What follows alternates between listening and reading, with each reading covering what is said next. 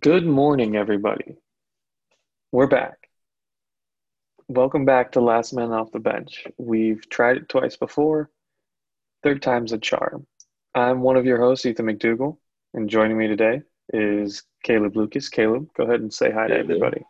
Hey there. I'm excited for season three. We're gonna try it one more time. This time, I'm sure it'll stick. So, it, we're a Bulls podcast, and there might have been some big news that happened over the weekend or Friday that could lead to this emergency 2 days after podcast that restarts our series. But first off, Caleb, how are you doing today? I'm doing all right. It's unprecedented amount of optimism going into this one. It feels good to be a big Bulls fan today. Yeah, yeah. And why don't you tell us why, Caleb? Well, if we backtrack a little bit, the first big block to fall was the Garpax either being kicked out or reduced their role significantly, bringing in Mark Eversley, and I'm not gonna I'm not gonna try to butcher this one. You got it down.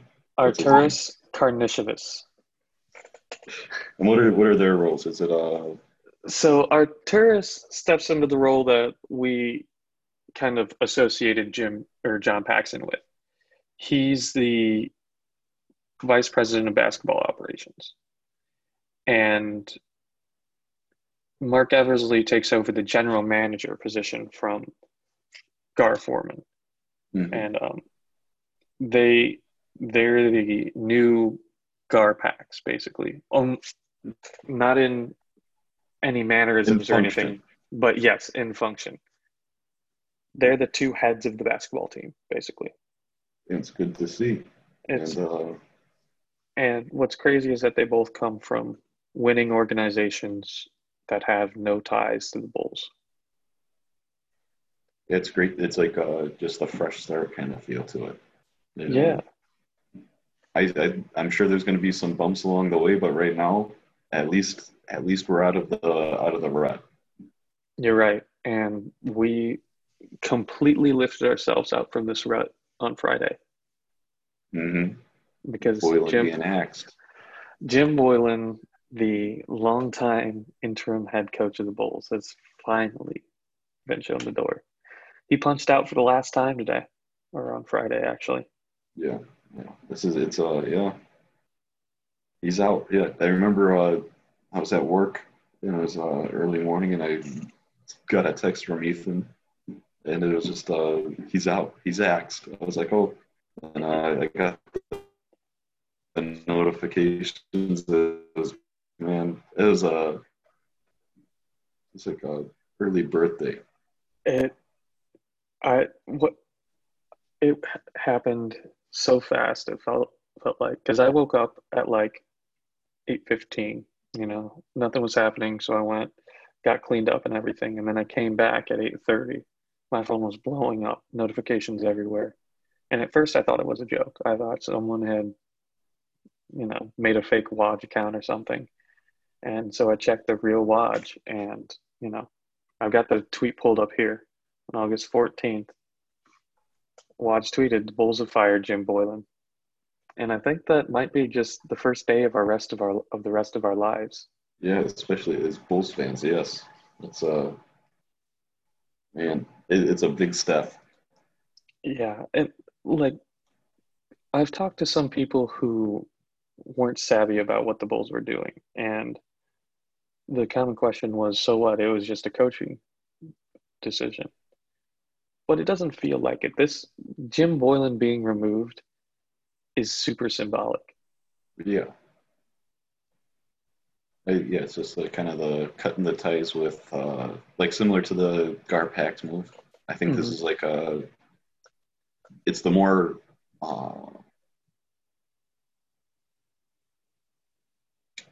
man, I can't think of the word. It's like it's more apparent. Like that's the one that people see more often is like, oh, the coach.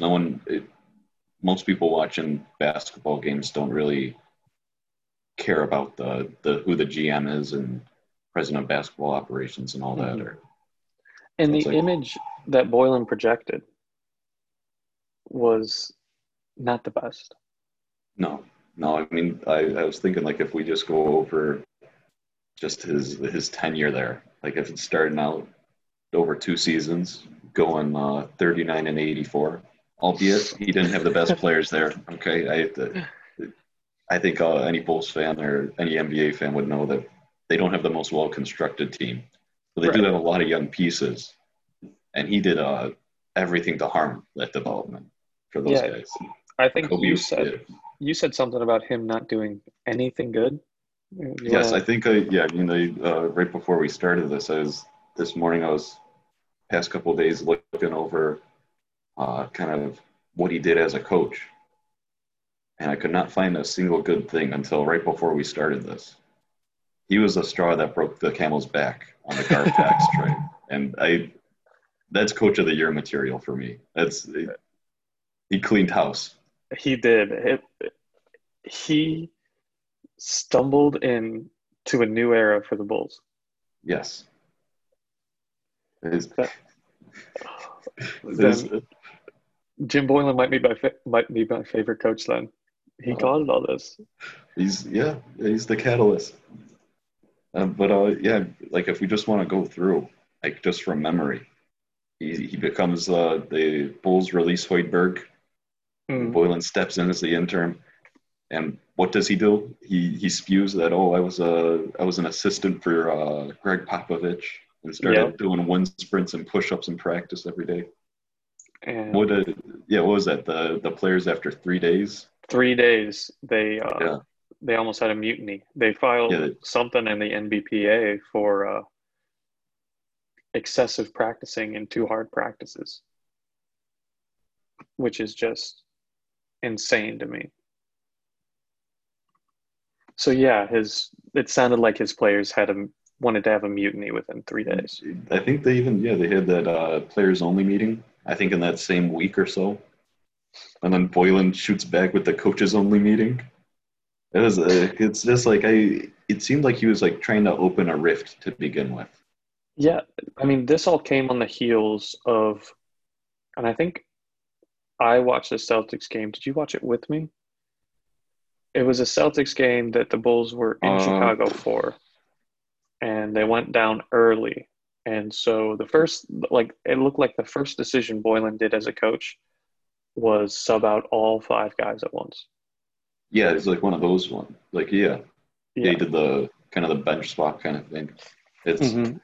And the Bulls ended up losing by, I think, like 60 points at home. It was one of the oh largest home losses. And that's what set everything off. That was his tone setter. yeah, it's that's like just like you can go with these anecdotes all and like keep going. Yeah. Even later on, the players like they're so open. Like I was thinking about it. Another like kind of storyline of like a disgruntled player this year was Michael Porter Jr. and Mike Malone out in Denver, and that was only it was Michael Porter Jr. got inconsistent playing time. Like he'd go games with 20 minutes and play well, and then next week he'd like garbage time, and like I I couldn't tell. Like if you were just watching the games, like it might be like a small talking point of like, oh, he's had inconsistent playing time, but it never became public that like openly Michael Porter Jr. saying Mike Malone is not giving me enough minutes. Hmm. I mean, you juxtapose this to I was watching that clip of Zach LaVine.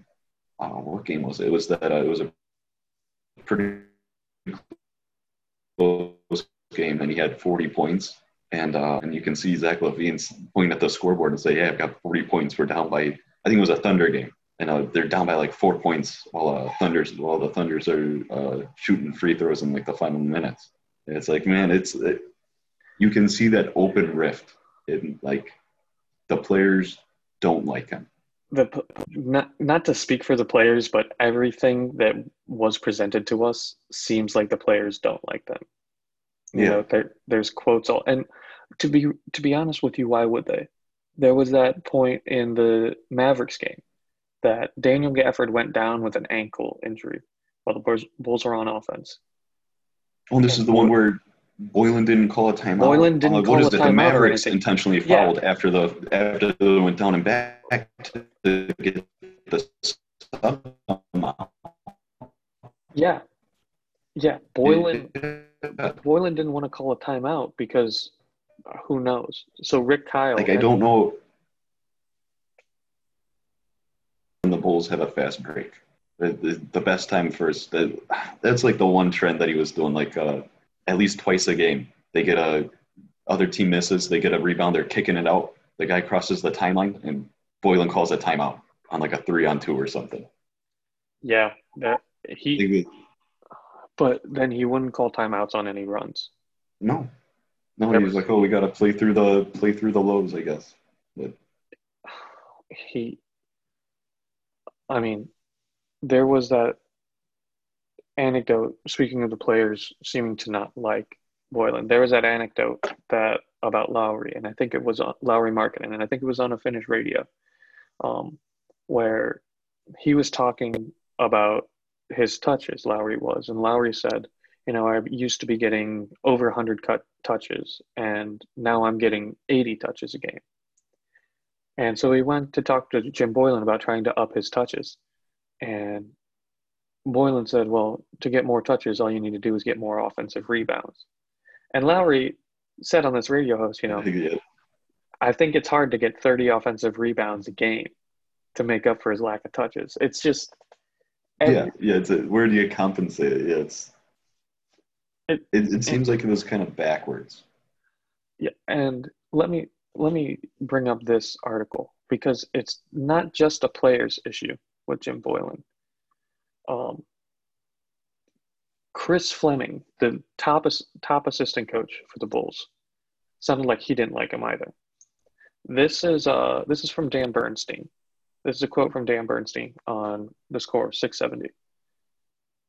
Fleming was keeping his powder dry regarding how actively he contributed as an in-game assistant, where it would take a village to steer Jim Boylan to keep him on the road essentially in a game, and Fleming chose not to do that. One, because it would be nearly impossible, and two, because it's one of those things where sometimes you're better off just letting a guy show who he is, and that might be better for your long-term future. And I That's appreciate him for that. that's one of the top gets in the offseason. We talked about Chris Fleming and Roy Rogers, Mm-hmm. and him saying that Boylan was a lost cause. Apparently, Boylan wouldn't even help, or Boylan wouldn't even take Chris Fleming's help. It just, yeah, like this could go on and on. It's just like I'm surprised it took almost like what is it, 2 seasons as a head coach for this to happen. It's just like it's like demoralizing as a Bulls fan. Yeah, I mean, we watched so many games with the Bulls, and Yes, almost every game was a chore to watch because of his coaching. It looked like he it's did like nothing. on his coaching alone. Yeah, It looked like he did nothing to develop the players. He didn't put them in the right spots for them to succeed. I mean, Wendell Carter Jr. was not being used as Wendell Carter should be used. yeah, we can speak about that. I think he's like I feel like with those two young big men, I think it's a big confidence thing where they're young, they're capable of being involved in the offense, of having a bunch of touches. I think, sorry, like neither of them, I don't think need it to, they're not on ball creators per se. Mm-hmm. But if we want to kind of touch on like their progression going forward, I think that it's like at least Wendell Carter, it seemed like at times he would refuse to look at the rim unless a foot was in the paint. Or if he was at the top of the key and he'd square up that three after standing there for 5 seconds. It's like I think it's just like a confidence thing with Wendell Carter. Also, he's had the injury bug. But I think one of his biggest strengths that's never used is that passing. Yeah, Not he was a good necessarily. playmaker in Duke. Yeah. Yeah, if he can make the right pass. Like some kind of, you can run something similar to what Denver does with Jokic at the high post. Clearly, Wendell is not Jokic. but it's like just being able to run actions around him and allowing him to process it and make the correct read. Hmm. And the Bulls don't have like a 100% playmaker. So No, yeah, it's having like that guy at the five, kind of like being able to supplement that playmaking for the other hmm guys. It kind of, I think it's beneficial. I think he was a great pick there. Yeah, so I mean, and then Laurie, I believe it's the same thing where, like you said, the touches in the league like 2 years ago. If he got that defensive rebound and you pushed it up, it felt like there was like he was getting to the rim or he was getting an easy laydown for a teammate. hmm And I wouldn't be surprised if his lack in production this year was him putting so much pressure on himself to make the most of every touch that he could. With he was trying to overcompensate for that loss of touches where he felt like he had to get his numbers still. Hmm. I feel like you could kind of see that where if he got the ball, it was either he'd pass it right back or he'd basically be a ball stopper and kind of just force some action going on. And I don't think Right. it didn't look good. But that's over with now. He's gone. The bad man's gone, Caleb. We don't have to worry Well, about Jim it, Boylan's coaching decisions anymore. yeah, speaking of coaching decisions, I think like this player development and coaching, it kind of leads into who's going to be the next guy to follow him up. Who's going to be the new face of this regime? Yeah, it's and you know, before we touch on that, I just want to talk about the process of this because I think this is the first time in 10 years that the Bulls have had an honest to goodness coaching search. Yeah, I can't think of like all the coaching searches I can think of was the Boylan was an intern, and then what about Hoiberg? What happened Hoiberg with was that? earmarked was from the start. Like Yeah, when yeah, when Thibodeau was on his last legs, everybody knew it was going to be Hoiberg. They said they did a coaching search, but there was no interviews except for Hoiberg, I don't think. And I mean, yeah. look how I Hoiberg think turned like I out. thought that Hoiberg. Yeah, I don't think Hoiberg. That was a mess in itself. That's a whole nother thing. But I think the Gartex did the Hoiberg move was with Brad Stevens. In all honesty, Hoiberg and Stevens, they look pretty similar. They're both college coaches.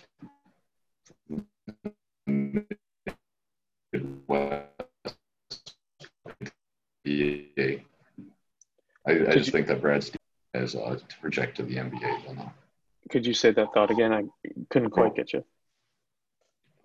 which part that I think The Hoiberg Hoiberg. Stevens. Oh yeah, I think it was just like overall. I think they were just trying to mimic that move of going with the trend of going with the younger faces, and that kind of I think that's kind of something with the news about the candidates that the Bulls are looking at. They're looking at a lot of first-time head coach kind of candidates, which right, like Yeah. first time being head coaches in the NBA. I think it was I forget which radio show I was listening to, but there's a good note on how the NFL and NBA. It seems like in the NFL they're always bringing in new young coaching talent, or at least new cohort. While the NBA's, it's like you can see with the Knicks, they didn't really. I didn't see much of a search there, and they go right back to Tibbs, who's been bouncing around the league for like the past 12 years or so. Yeah. Yeah, Yeah, so it's kind of it's kind of nice to compare ourselves to the Knicks and think about the man that they brought in for the mm-hmm. job and think about the people that the Bulls are trying to hire. I'll go through that list right now.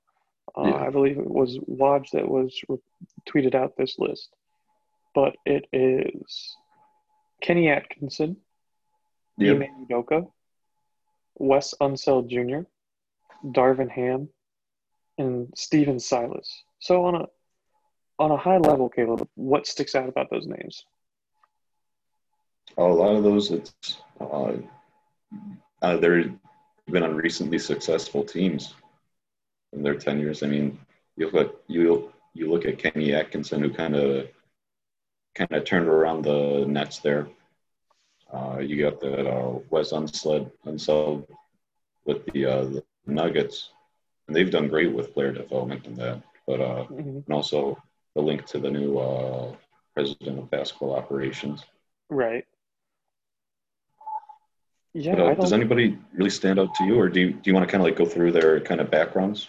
Yeah, I'll go through them real fast. So Kenny Atkinson, like you said, is probably the most well-known coach out of that bunch, and he was the coach of the Nets. And the Nets did turn it around while he was there because they were still reeling off of that Paul Pierce and Kevin Garnett trade, and the fallout from that was that they didn't have any picks. And so Kenny kind of turned it around without any big first round picks. I think the highest one was Karis LeVert, right? Yeah, yeah, I think those. Yeah, And then Ime Udoka with the 76ers. He's one of the highest paid assistant coaches in the league. And he's been talked about with the Bulls a lot. because That Eversley's from the Sixers as well, Yep. right? So there's hmm the link there. hmm And you mentioned Wes Unseld Jr., who came who's with the Nuggets. You know, Karnisovas um, has that tie there. He's very defensive minded as a coach. Everybody talks about his defensive acumen. And then let's see who else. Darvin Ham. Darvin Ham is well, I want to get to who you're interested in. Darvin Ham is probably the one that I've been interested in the most. He Yeah, was a one he was a one-time he's. player. He went to the Lakers for a little bit, and since 2013 he's been with Mike Budenholzer. So he went mhm. with Atlanta and now to Milwaukee. And everybody that I've seen talk about him, even George Karl, said that Darvin Ham was ready for a head coaching job. And then last one is Steven Silas with the Dallas Mavericks. He seems like a offensive genius when it comes to that because Dallas Mavericks I think they best put up. offense in the league. I thought it was like of all time by going by that offensive rating, which is like I I think you might be right, yeah, I but think out that of was the big note from them this year. historically good offense, hmm Bulls definitely struggled with offense. Yeah, it's been a big weak point there.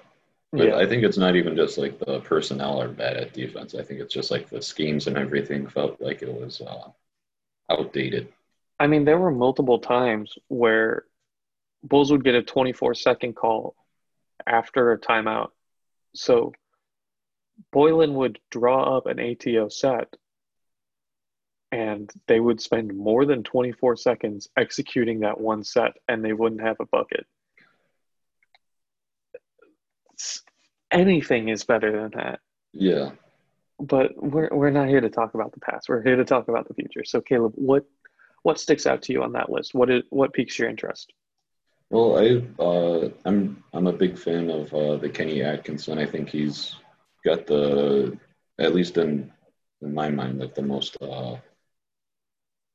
kind of proven like the situation. He's going from one situation, a similar situation in Brooklyn to Chicago, with as far as having this kind of budding stars and kind of player development situation of kind of making that next step after building up assets hmm and taking that step to getting to the playoffs and then going from there and building up from there. And clearly, you got the Nets from a bottom team in the league to uh, getting shooting for the playoffs, being like a late lottery team Yeah, and I after mean, look last at season. that team. Has there been anybody who hasn't really improved?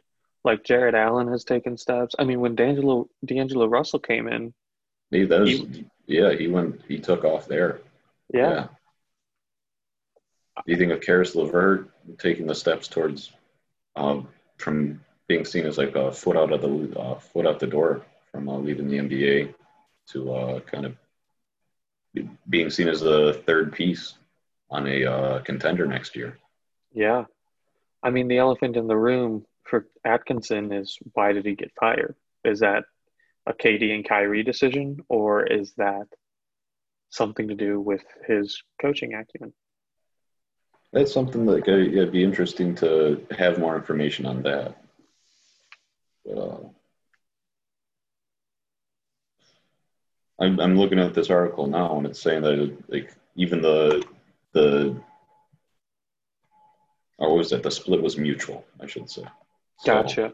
clearly So they, something came up where maybe they were thinking of going in different directions. Clearly acquiring KD and Kyrie in one off season kind of changes the whole dynamic of how he should be coaching the team.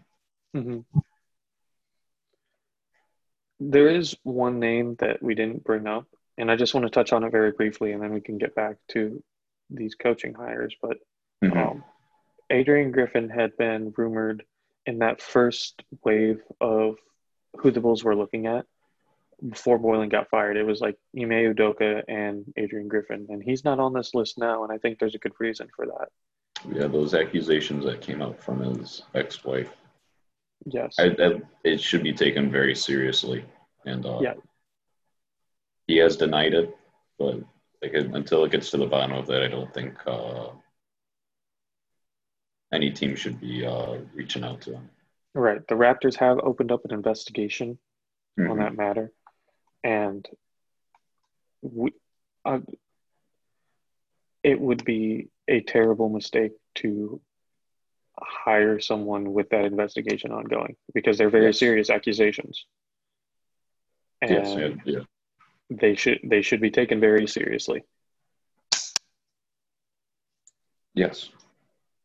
Uh, So I think it's kind of taking him out of the running for any position which is until there's a conclusion to this and right, which go is from there.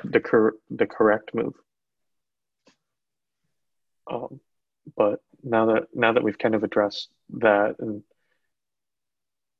what else do you think about this list? Do you have any thoughts about Ime Udoka, or Wes Unseld? Because those seem to be the two big names that Yeah, have they've been been kind of garnering. leading it. Yeah. Yeah. Ime Udoka, kind of looking at his background, it's a really solid background. I just see the Greg Popovich. I haven't read anything about him as a third person, but he's got the similar background to Boylen as far as being from the Popovich tree. Uh, he also was, yeah, he was from the Popovich tree before going over to the Sixers. Hmm. And you're not saying he's like Boylan, but we've kind of been soured on Popovich prospects. Yeah, and when Boylan is saying you should do it my way because just that whole approach kind of soured it. So I'd be I think I may be a bit over protective and saying like I'm not the biggest fan of it right off the bat, but Hmm. You have a valid reason though. Boylan constantly brought up that he's right because he's from the Popovich family. yeah, Um, but just from a straight brass tax standpoint, he is one of the highest paid assistant coaches in the league, and he's got to be making that money somehow. The yeah, he's Sixers roster construction is not really conducive to any sort of normal offense. oh yeah, no, not with the old school big and Joel Embiid, and then a point forward in Ben Simmons. I mean, it's just like those two together, they alone kind of feel like early 2000s paint cloggers. Mm-hmm. No, it seems like you're a pretty big fan of Darvin Ham. Do you want to go into what you like about him or Yeah, what you so see? I am infatuated with Mike Budenholzer. He he's kind of like our generation's 7 seconds or less D'Antoni, not the 6'5" or under D'Antoni, because that is crazy galaxy brain stuff. But Budenholzer looks at his roster and he devises the best scheme for that roster. I think he does that better than a lot of coaches in that league. You know, um, featuring around Giannis and Brook Lopez defensively, and um, there was an anecdote about how his practices are scheduled. And he is so precise that every minute of his practice is scheduled in a certain way so they can maximize the minutes. And he's had success in Atlanta and Milwaukee that have had very different rosters. And, thinking about it, Bulls roster is definitely more Atlanta leaning than Milwaukee. There's not a Giannis on the Bulls. Right. Yeah. But I think having that guy, and he's kind of the new crop of coaches. Yeah. Where the 2000s might have had Doc Rivers and Greg Popovich, I think now it's kind of Nick Nurse and Mike Budenholzer, as those opposite sides of the same coin. But Darvin Ham coming up from that tree, and he's worked in the G League. He coached with Kobe and Pau. And, he's got a gravitas with him that comes from being an old player in the league. And he's not he wasn't a great player in the league. He's right in that sweet spot of players that know the game well enough to play and know the game well enough to communicate what they know. And that, coupled with all of the praise that I've heard for him from George Karl, who he had worked with, a lot of guys smarter than me have said that Darvin Ham has been waiting for this shot for a while. And I just think it would be nice to also be a fun storyline.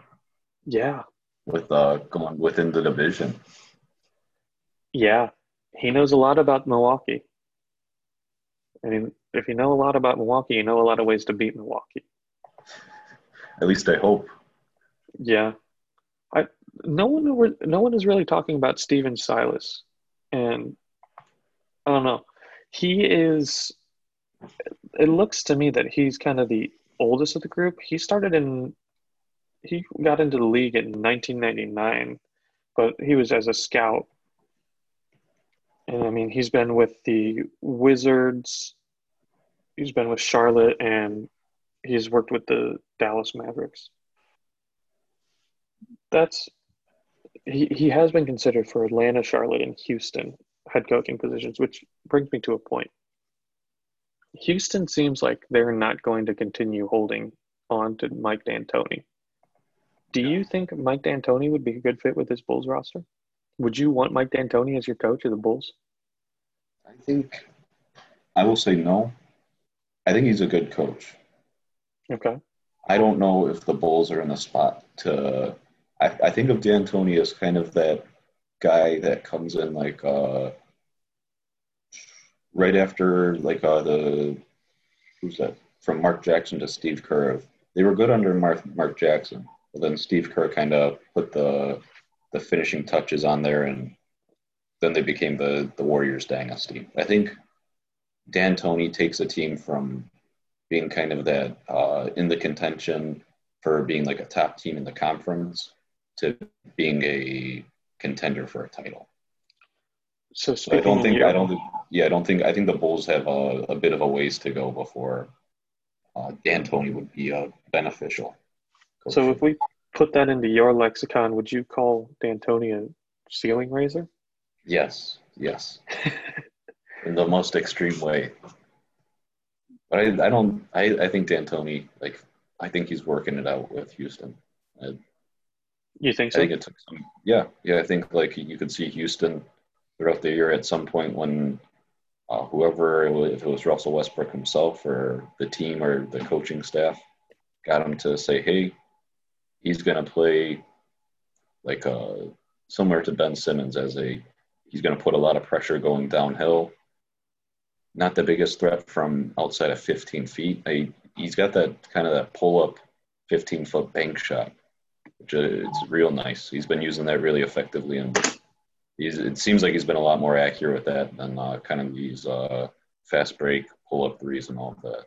So there's been some adjustments. He's playing a 6'5" PJ Tucker at center, and then Robert Covington at power forward. It's pretty wild to watch. Which is super cool, by the way.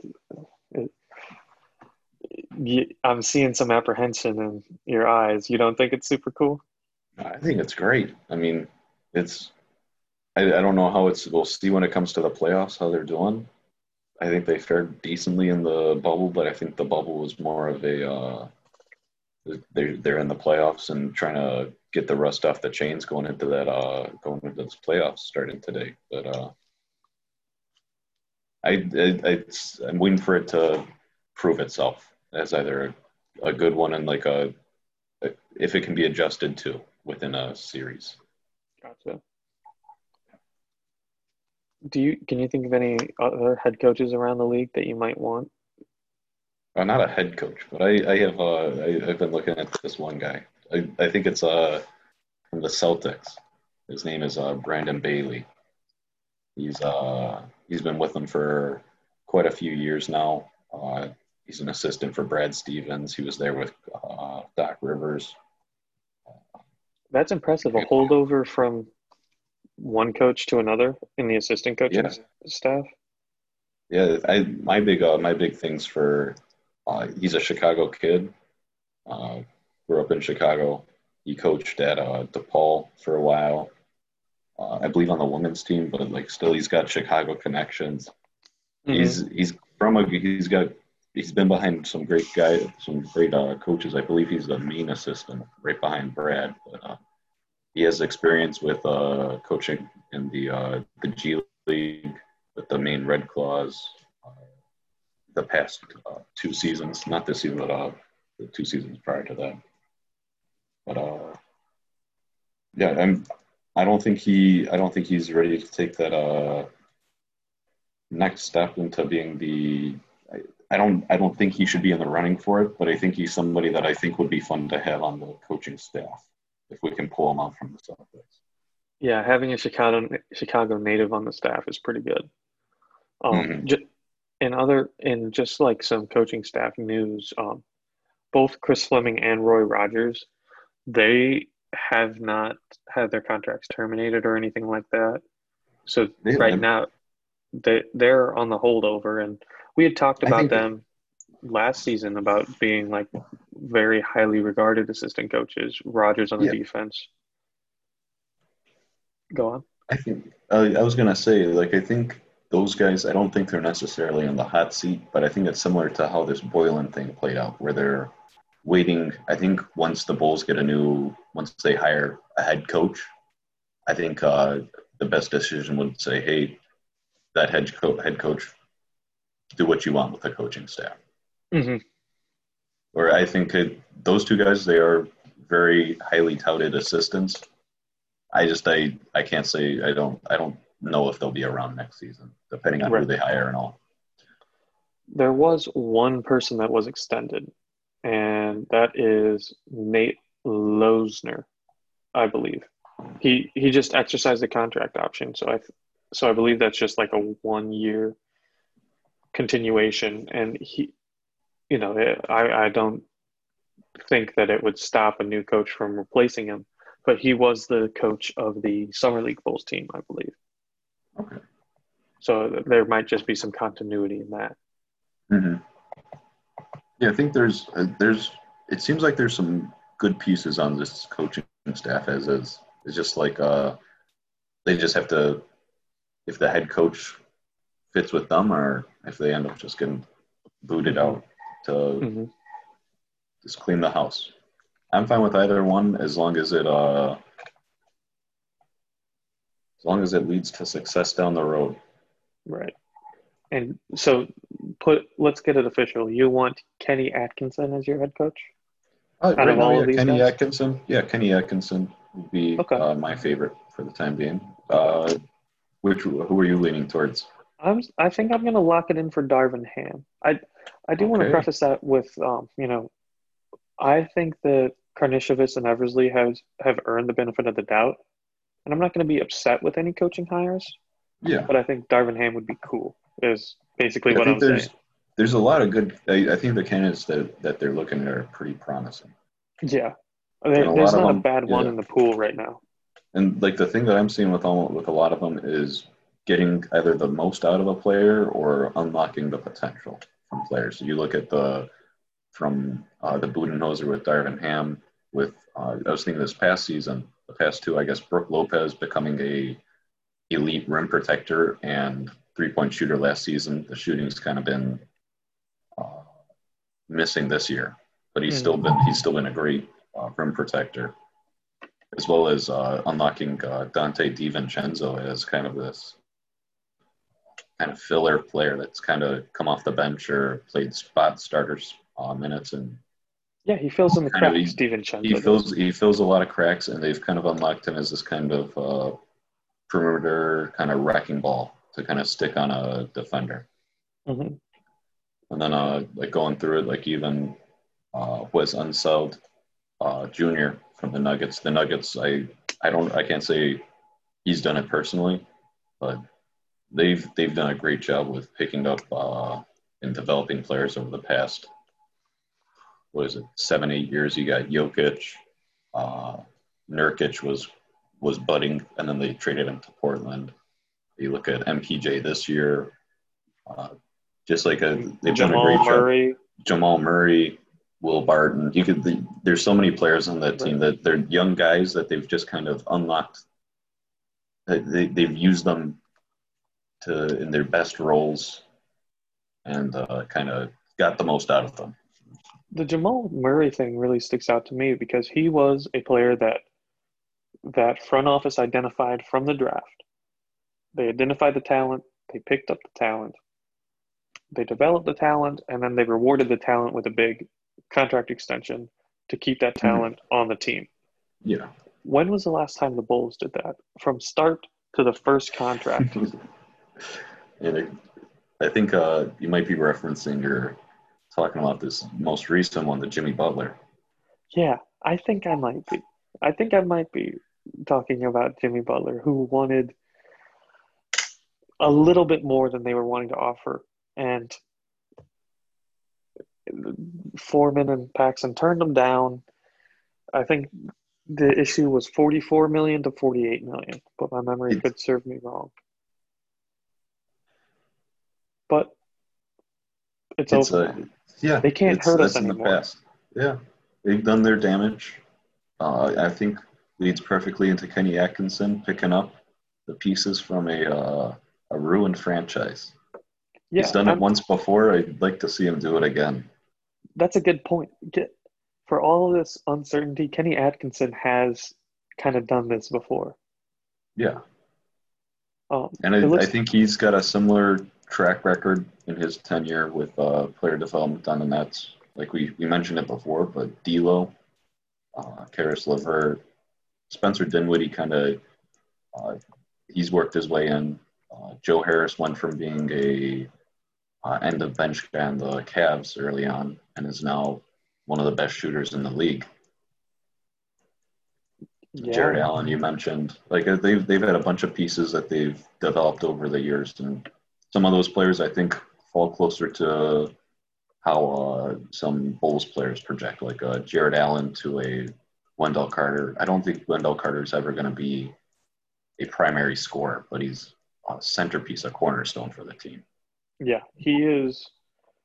He might be. While he's not the primary scorer, he might be the linchpin Wendell Carter for both offense and defense. Because he's a great defender already. He's a little undersized at the center position, but he understands those schemes very well. And on the offensive end, like we were talking about earlier, he can distribute the ball. At Duke, he could shoot it. I don't know if Boylan said no, we don't want you to take those I shots, don't. but I think there's something along there. Like I mentioned, Wendell he didn't look at the rim. yeah. But it looks like we're kind of we're kind of cutting it close on time. So before we head off, the lottery starts on Thursday. I believe Thursday, yes. that's the 20th, or am I correct there? Is that the 20th? Yeah, that'd We're be the 20th. Yeah. okay, yeah, we're the 20th. So what two scenarios here. Bulls get first and Bulls get seventh picking the lottery. Who are you taking for each of those scenarios? You're our draft guru here, Caleb, and I know I put you on the spot, but I know, Let's but I wouldn't say put you on the spot without me knowing that you'd already have an answer for it. I'd say number one. I'd go with LaMelo. I think he's got he's a generational playmaking talent. My Okay. concerns with him are, I'll save the spiel, but I'm worried about a Levine LaMelo backcourt on defense. And then at number seven, the issue with this draft is that everybody from like 5 to 14 can fall somewhere in that range. But I like some players that are more complementary and on the wing. To name a couple, Isaac Okoro out of Auburn, Devin Vassell out of Florida State, and Patrick Williams also out of Florida State. Those three players kind of stand out to me as some complementary wing pieces that would kind of fill the role of what we thought Chandler Hutchinson could be. Right. All right. Do you have any parting thoughts? Yeah, I'm ready for episode 2. Me too. We'll see you guys next week, and next week we'll probably get a little bit more into the draft now that we'll have our lottery position and everything. Yeah, So yeah, in the that'll be meantime, exciting. yeah, and I'm ready to get angry again that when Bulls get seventh overall. 4 years in a row. 4 years, I know that it's all luck, and I know that there's nothing that we can do about it. But man, does it get me frustrated every time. Right outside of the elite player threshold and Yes, right below the lottery steals. we missed on Jarrett Culver by one pick. I will see how that turns out. I Yeah, still really like him as a player, but he has a lot more. He hasn't translated to the NBA as right. well And as. I'm wearing a Kobe White jersey right now. Oh, come on. I like Kobe White. I know you don't, and we'll get into that at some point. We'll put your Yeah, thoughts well, down. maybe next week. So Yeah, we'll put a plug in it for now, and it's been a great first episode, season 3, last man off the bench. yeah. Thanks for listening. Feels good to be back. Alrighty, yeah, we'll see you guys.